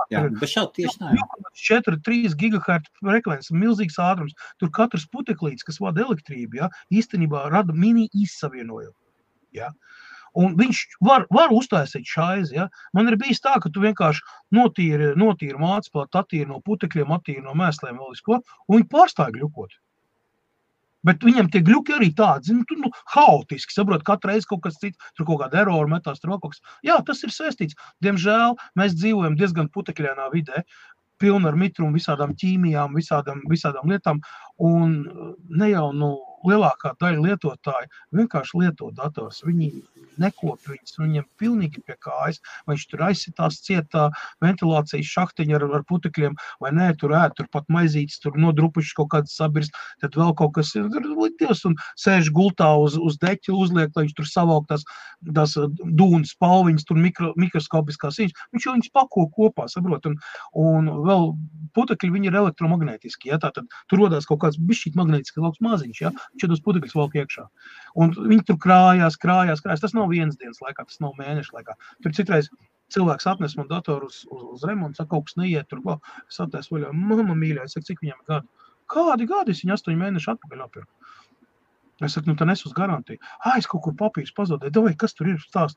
Es attēs vaļā, tur zābaciņas bērnam ar zeķīti sadīt, no tā viss, kas tur ir. Es saku, un uzreiz jautājumu, cik viņam gadi? 2, 3, 4? Nē, 8 mēneši. Mīļo cilvēku, kā tev tas izdodās? Kā? Tad, ko stāsta? Kurš tur pa gultu ar viņu? Kas saka, tur vakarā, kā ielien zem sēkas, tur noliek savu priekšā, tur kādu filmu pastīties, kaut. Jā. Tad var. Tad attēs vaļā pasties, tu bieži vien ir. Maks ir viltīgāk, viņš tomēr apakši piesēdz. Labi, jā. Ofisā datoram atceries, tur cik reizes tur krāmēja ārā, tur tik vājprāts. It kā jau, kāpēc nebeigsies? Kādā gadījumā? Vienkārši nākamā Windows 10 versija, kas saka, viņam jau 4 vai 5 lieli upgrade bijuši. Jā, tad kas ir Windows 10, jā? Neviens nekas nebeigsies, vienkārši viņi iet uz priekšu. Nāks nākamais updates, konkrēti šī revīzija, kas ir patreiz, viņa ir līdz 10. oktobrim. Jo līdz 10. oktobrim Microsoftam ir plānā upgradeot sistēmu uz nākamo versiju. Nevis versiju, bet papildinājums, atjauninājums. Viņi jau nāk tāpatās visādi, tur security update, viss, bet tāds globālais atjauninājums, kas bija tagad, patās kaut kad pirms jaunā gada viņa palaida pēdējo versiju. Tur bija 4,8 gigabaitu updates, tas ir ļoti daudz, tas ir gandrīz pusi no operētāja sistēmas ļoti daudz, kas tika pārstrādāts. Un tas, kas plānā ir, kaut kad jau būs tāpatās nākamā operētāja sistēma, ko viņi te... Jā. Domājams šogad palaidīs, nezinu, vai viņi ies paralēli ar Windows 10, vai viņi nāks Windows 10 vietā, nezinu. Laiks savienojums ir lai. Tātad, jā, mums tiešraides iet arī YouTube, un YouTube daudz labāk ir, daudz labāk. Tomēr mazāk. Kā tev starp citu gāja tagad saistībā ar Denisu Vētru, kā jūsu galā bija aizvakar? Ja? Man pat reiz tikko sāk gāzt lietas. Ritīgi sāk gāzt. Nē, mums arī ir pēdējais kartē, mums ritīgi. Jums tur uz augšu vienmēr nopietnāk ir, jā. Man ir mierīgais gals. Man ir mierīgais gals ritīgi tāds. Tas arī. Aha, tāds mēs Velsā, kas ir no man sanāk, jā. Tur ir ritīgi, tur ir tāds katastrofāls stāvoklis, tur pat ir Britu armijas spēki. Es redzēju, tur bija kaut viena pilsēta, vispār visa noplūdus iela.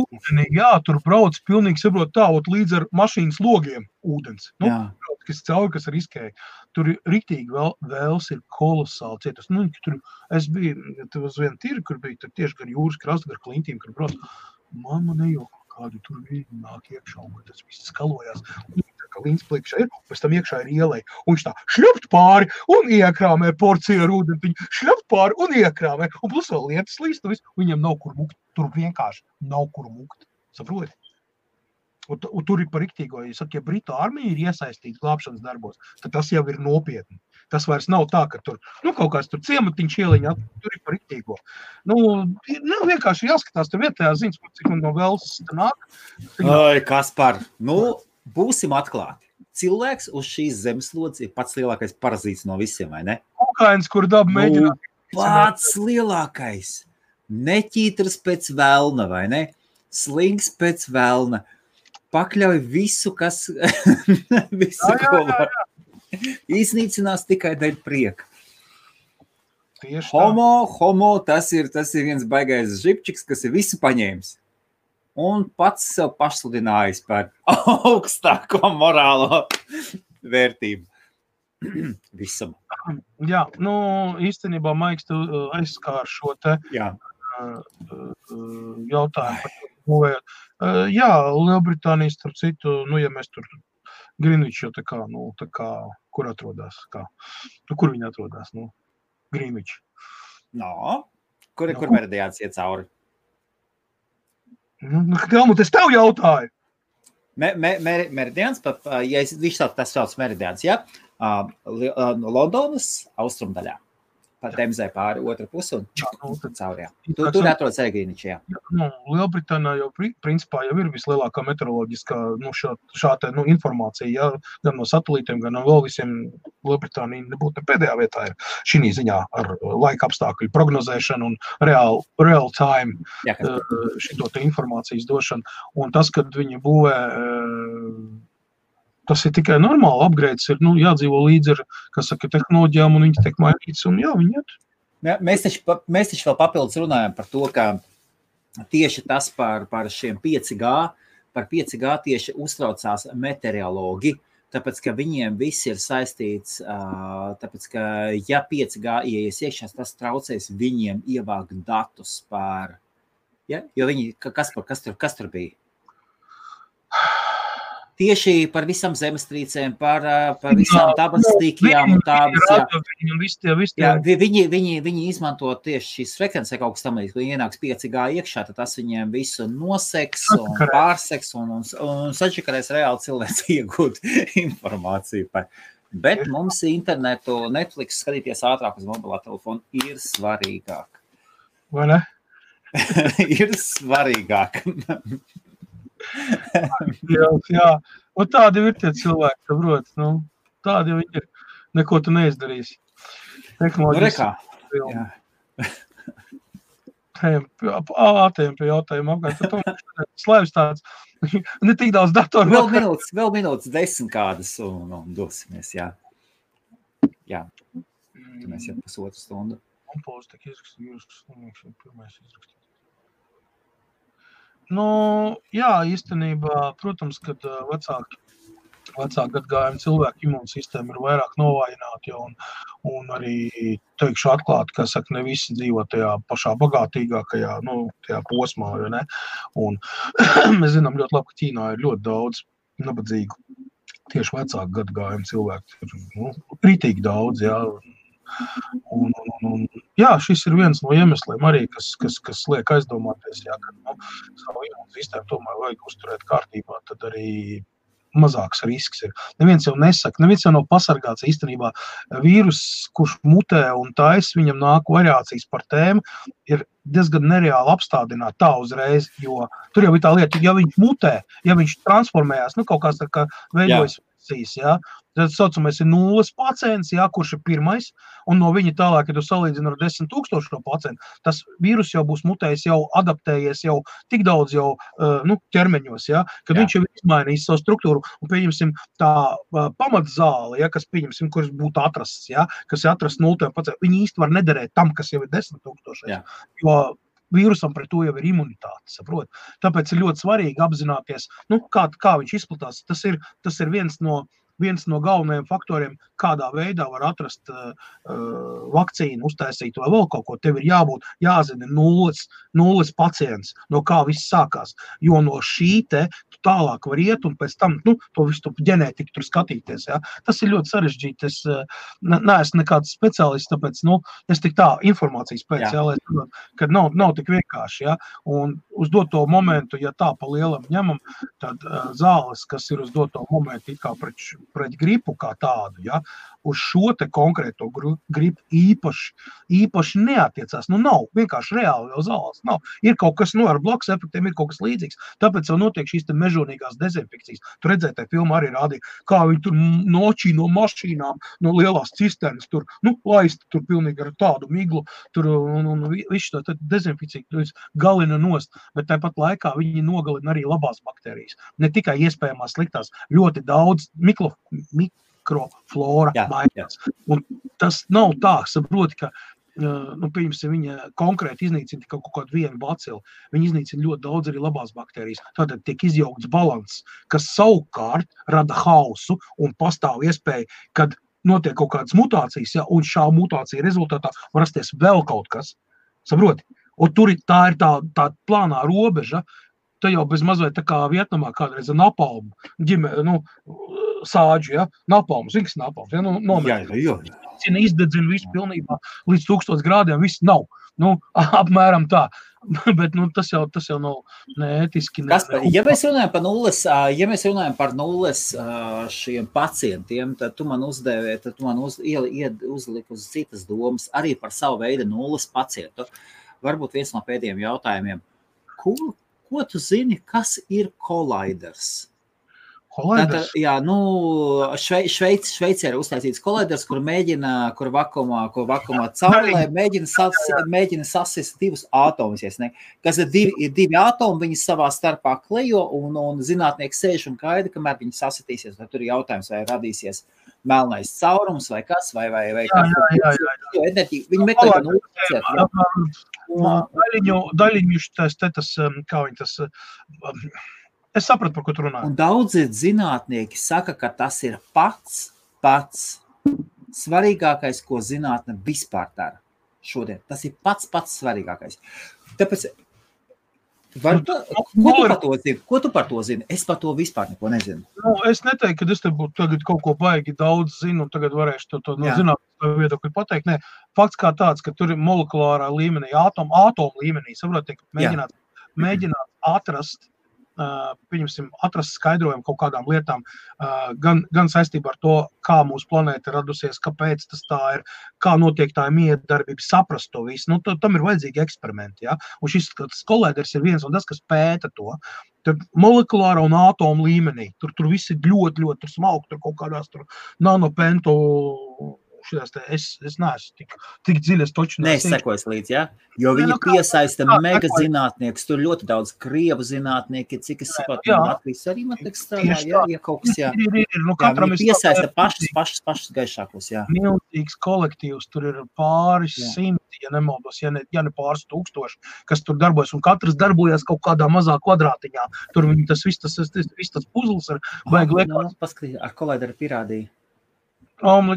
Ir daudz, daudz lietas, kas ir pierādīts to kolaideru, tur par tā magnetiskajām daļiņām, par ātomu šķelšanos, tur vēl īstenībā tā informācija, jā, viņi ir noderīgi, jo tas palīdz izprast vispār, arī tehnoloģijai tas ir labi, ja, tas pats, ja mēs runājam par kaut kādiem, tur, nezinu, kvantu datoriem nākotnē, vēl nebūt tālu tas atrodas, ja, tur visam pamatā ir kaut kādas lietas, ja, un kāpēc pieņemsim, mēs neizmantojam mūriņu ražu, pieņemsim iespējas, vai neizmantojam ētera elektrību saucamo, kas mums ir apkārt, jā, kāpēc mēs neesam iemācījušies to vēl izdarīt, jo tā ir kolosālākā enerģija, kas varētu likt, pieņemsim, tiem pašam automobilim ripot gadsimtiem ilgi bez kaut kādām lielām problēmām. Ir jāmācās viņu iegūt un jāmācās viņu izmantot. Lai to varētu izdarīt, viņi ir jāsaņem rociņās, kā saka, jānoķer, viņi ir jāizveido, un tas ir tas, ko zinātnieki nodarbojās. Tas ir prasot baigākos miljonus, ja ne miljardus, ja, bet, kas tur galā būs, un par to tur zinātnieki, tur ir īstenībā, es pāris reizes skatījos šito te gan National Geographicā, gan Discovery kanālā, gan Tehno kanālos dažādos ik pa laikam parādās tur, par šo te, tur ko tur zinātnieki ir izdarījuši, kā tur tas ir gājis un tā tālāk. Tas ir viss interesanti paskatīties, bet redzi, tā kā es neesmu tādu veidu speciālists un kā pasaka, tur ir ļoti augsti, kur cilvēki tur ir 100 kārt gudrāki par mani un ar tevi kopā ņemot, ja. Līdz ar to bišķi cita lakteņa. Nē, pagaid, ja būs abas kopā ņem, tad nē. Es domāju, ka tāds 10 kā es to varētu. Un tu man liekas, ka mēs tur vienu lielo dulo zinātnieku neatsvērt. Nē, tas tā. Tur ir mega, viņi tieši tur ir mega. Tur. Klausies rekur, ka Helmut uzlaicīt fizikas doktoru parunāt. Īstenībā, man ir viens pazīstams. Helmut ļoti laba doma. Es arī labprāt paklausītos un kaut ko pamācītos no tādā ziņā, kad, sarot, daudz jau ko, ne jau tu pēc kaut kādas, tur, nezinu, panorāmas vai kaut kā Discovery kanālus izēt, tu varēsi izprast to visu. No Latvijas viena sieviete strādā kolaiderī. Es zinu, es kaut kādu podcastu vai kaut ko es dzirdēju vai televīzijā, kaut kas bija, kaut kāda sieviete. Es zinu, ka Krievijas zinātnieki brauc uz kolaideru uz Šveici pie savējiem mācīties vai iegūt, tur viņi brauc ciemos, tur viņi arī izradzēti vai kaut kas tam līdzīgi. Un ASV esot uzbūvējuši arī savu kolaideri salīdzinoši nesen. Un tur tas jautājums, ka viņi grib pārsist šo Šveices kolaideru, un tas ir modernāks, efektīvāks, un teorētiski tagad iespējams, ka šajā skrējienā šo nejaušo atomu saskiešanās, ja es nekļūdos, tas atoms, tad iespējams, ka ASV kolaideris ātrāk var, tīri statistika var iegūt. Kaut kad zinot amerikāņi, viņi visu ātri dara. Ir divas lietas, kas bīda tehnoloģijas vispār un attīstības. Pirmām kārtām tā ir veselīga konkurence. Tātad, ja viens ir uztaisījis, otrs uztais labāk un vēl, tas bija tātad, saprot, divas galvas. Un tad abi divi tikko sāk skriet uzreiz. Jā, rodās cilvēkiem dzinulis, vajag, tātad attīstam tehnoloģiju, maucam, daram. Tas, kas notiek patreiz, pieņemsim ar tā pašu elektromašīnu baterijām, arī ir tieši tas pats. Elons Musks iesāka to 2009. gadā.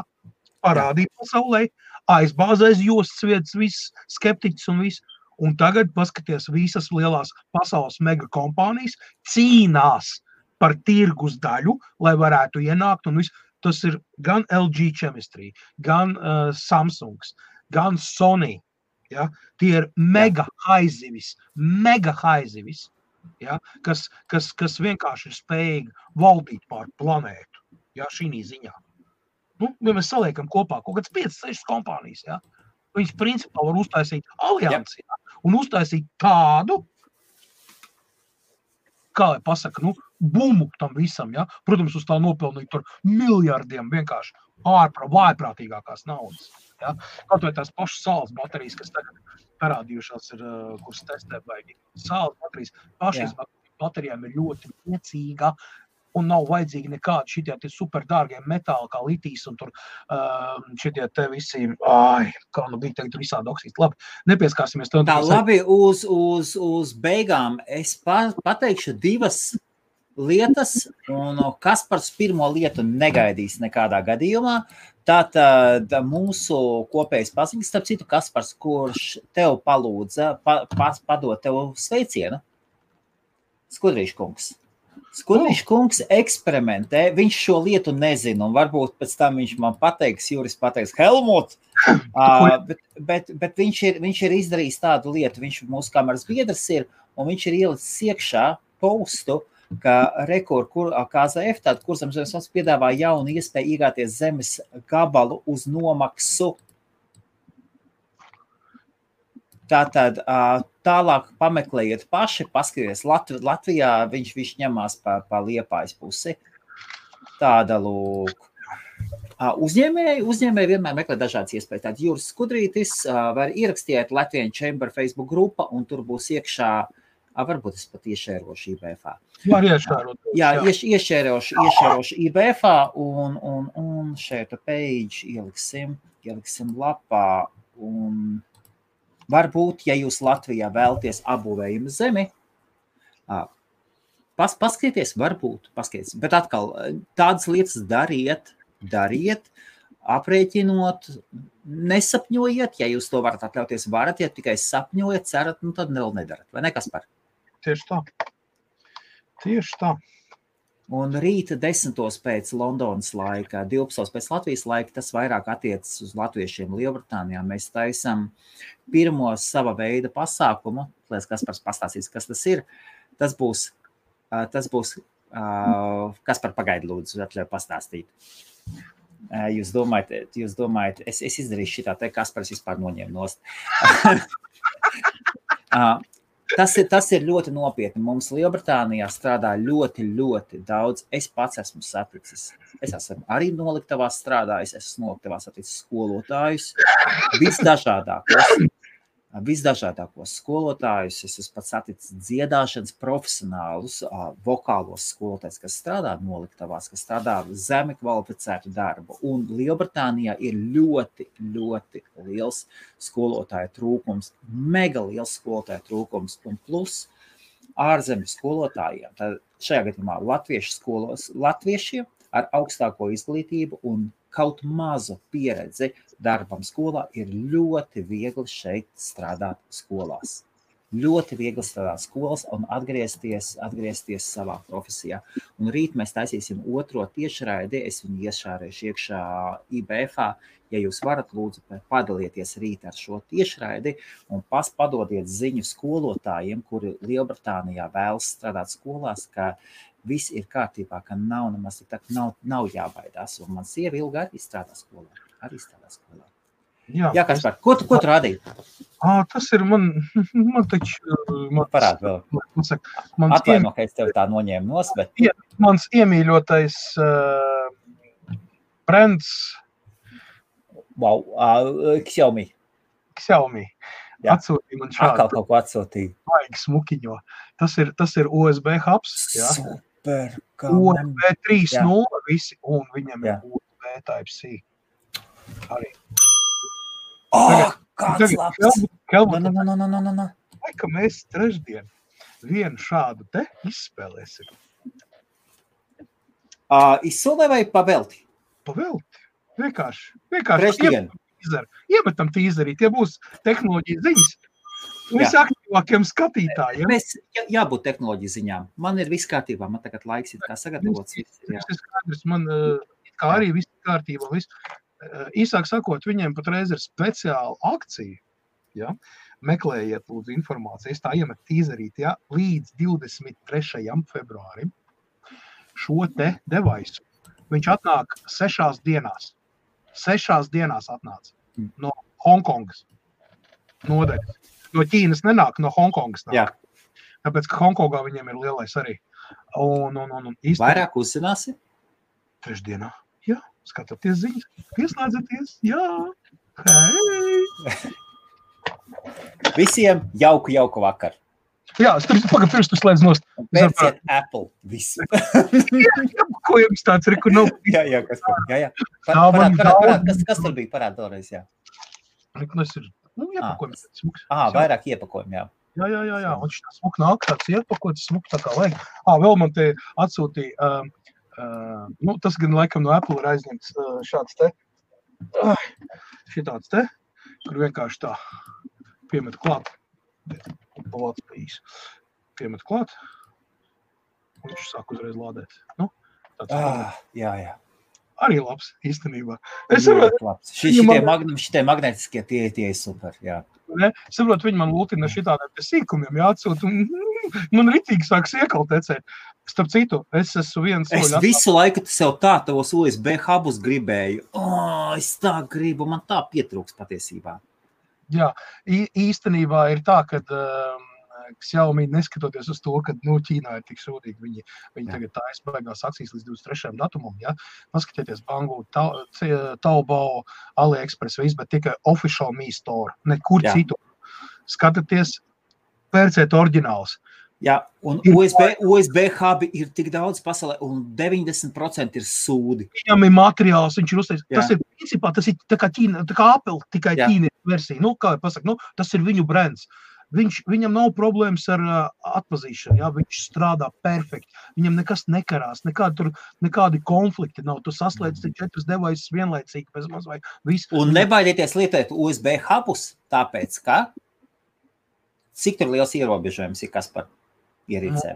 46 ierīces uz USB 3.1. Jā. Un Xiaomi īstenībā, viņi, es teikšu tā, ja nenotiks kaut kas baigi tāds globāli katastrofāls slikts, es domāju, ka Xiaomi būs kā reiz tā kompānija, kas vienkārši novienodosies ar Samsung, Apple un visiem šitiem haiziviem tādam, nostabilizēsies. Viņi aktīvi to dara un viņiem tas, lai cik tas nebūtu dīvaini, sanāk, saproti? Viņiem tas sanāk. Un viņi jau ir iegājuši iekšā, man ir virtūs komēr, virtūs iekārtiņas mazas tādas, ja, kas nemaksā dārgi, bet viņi katram ir savu funkciju, ja. Viņiem ir veseli seti visādi, ja. Es jau 2. gadu lietoju, man ir šitais te salātu griežamais nazīts, ja, kurā tu saliec iekšā tur ar burkānu, teiksim, sīpolu, viss kaut ko tāds mehāniskais, viņš pat nav elektriskais, ja. Un tā plasmas ir tik kvalitatīva, nav neviena plaisiņa. Es tur viņu ritīgi, man te kroks normāls, tur ritīgi griež, manējā baidās, ja. Tad viņiem ir keramiskie naži, naturāli keramiskie naži. Zini, kā es pārbaudīju, kāpēc ir keramiskie? Tāpēc, ka es gribēju elspudeli attaisīt to metālu kurķi. Zini, kā no nazīt galiņu aizsēc. Un nolauz galiņu. Un skatos, tā ir keramika. Tas nav metāls, bet viņš ir ļoti ass. Saprot, un tāda fīča, un tas ir tas, kas tev jāies. Tāpat tās, viņams ir, Viktors Belasiks ir ļoti sajūst par mī putekļus. Viņš saka, viņš ir 10 reizes labāk par tiem dārgajiem. Viņš saka, viņš ir tik foršs un vērts un viss tā. Es nevaru dabūt, es ļoti gribu 55 inču to Xiaomi TV 4K, kas viņam ir. Ak, Dievs, kā man viņš patīk. Un viņi nesūta tev, nedāvina? Nedāvina, nē. Viņi man iedod baigu atlaidi, bet saprot, no Hongkongas, saproties, man bailes, ka viņi sūtīs, viņu saplēsīs, saproti. Viņi jau paši raksta, mēs jau varētu aizsūtīt, bet mums nav 100% pārliecības, kad viņš nonāks vesels, saprot, 55 colu. Viņš ir mana pirksta biezumā.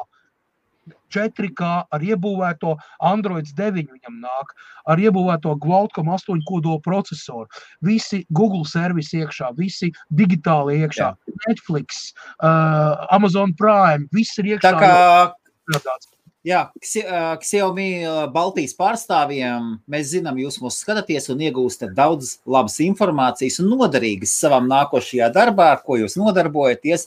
Kaspars Krūmiņš gaida savu 55 inču televizoru. Es saprotu, nav jau problēma viņu pasūtīt. Es viņu varu dabūt kaut kādu 500 zaļajiem, kas ir īstenībā priekš 55 colu televizoru. Tas ir ļoti simpātisks. Rēķinot to, ka tev viss iekšā. Viņam tā pults ir tā kā tāda, tā kā tev Apple TV, ja ne tas garā. Viņam bišķi garāk, 12 podziņas ir tikai. Kaspar, viss. Pultis, Kaspar, dārgais. Labi. Ir divas lietas, kas ir jāizmirst. Ir jāizmirst fiziskās pultis. Jā. Tāpēc, ka fiziskās pultis lieto no telefona. Un austiņas ar vadiem ir jāizmirst, ir jāizmanto bez vadiem. Viņam nevajag, viņam ir televizoram, ir balss vadība un globālai versijai, viņam stāv iekšā. Balss vadībā ievadi tur Netflixā filmas nosaukumu vai YouTube kaut ko. Nē, viņam ir tā kā Google šitais asistants, viss ir pilnībā. Tur ir visi kārtībā. Arī tā, jā. Tā arī ir visi kārtībā. Tur ir šitais te artificial intelligence, tur ir pastrādāt. Man, Kaspar, ir mājās tik daudz Apple TV pultis pazudušas. Es pat nezinu, kur viņas ir. Kā var pazust? Es beigās eBayā ņēmu pa 3 pultīm pirku uzreiz. Tagad ir mobilajā, iPadā un meitām ir salīdz, katrs nāk savu ierīci, ieslēdz tik. Televizors ir savienojams ar mobilo telefonu aplikāciju ielēt, un lūdzu tev uz telefonu ir visas funkcijas, tu var vadīt televizoru, ar balsi var vadīt. Visi Google servisi, piemēram, tas pats Netflix, tas viss. Tu iedomājies, sabāst viņā iekšā visu, un izmest pa kaut kādiem 500 zaļiem, 55, 43 colu maksā, ja nemaldos, 290 eiro, kaut kas tāds bija. Jā. 43 colu. Jā. Tad šeit iet runa par no Hongkonga, es nevis no Ķīnas. Jā, es zinu, Dominiks, mēs Viganā kopā strādājam, jā. Tīrakstīgi. Nē, īstenībā. Ok, labi, Kaspar. Tātad, pats pēdējais, ko tu pateiksi? Svētību kādu tehnoguri cilvēkiem dosi? Joprojām es nenogurstu atkārtot par to, ka sekojiet līdz savai datu plūsmai, nedodiet savus personīgos datus nekādiem online servisiem, nevajadzīgiem un visādiem survejiem un tam līdzīgām lietām. Pikšķerēšana, tas ir skams, mēģinājums tev, izvilkt no tevs kaut kādu informāciju, kuru var pēc tam izmantot pret tev vai nedod Dievs nozagt kaut kādas datus. Kas ir sekojam līdzi, kā mēs lietojam savus datorus, kādos apstākļos viņi tiek lietot. Neesiet slinki. Ja tas dators jau gadu jums ir kalpojis, aiznesiet uz darbnīcu, uz profilaktiku. Vienkārši iztīrīt. Tas kādreiz saudzē tik daudz nervus un tik daudz problēmas spējīgs novērst. Vienkārši iztīrīt. No putekļiem, no smiltīm, no velnsviņas, kā vēl. Ja? Jā. Vai arī vienkārši atmetiet roku un katru gadu pērciet jaunu. Viss. Čau. Tiekamies trešdien. Un labi, un viena lieta, es ielikšu iekšā mūsu telegramu, kura ir aizgājusi, nav tik viegli to izdarīt. Labi, meklējiet aprakstā. Aprakstā ir links uz telegramu čatu. Tur iet nepajokām. Es redzu, jā. Un kas tur pa cilvēkiem ir? Tur tādas apses. Kristap ir Xiaomi īstenībā ir 30 vatu, 24 vatu un 30 vatu charger jau ir. Jā.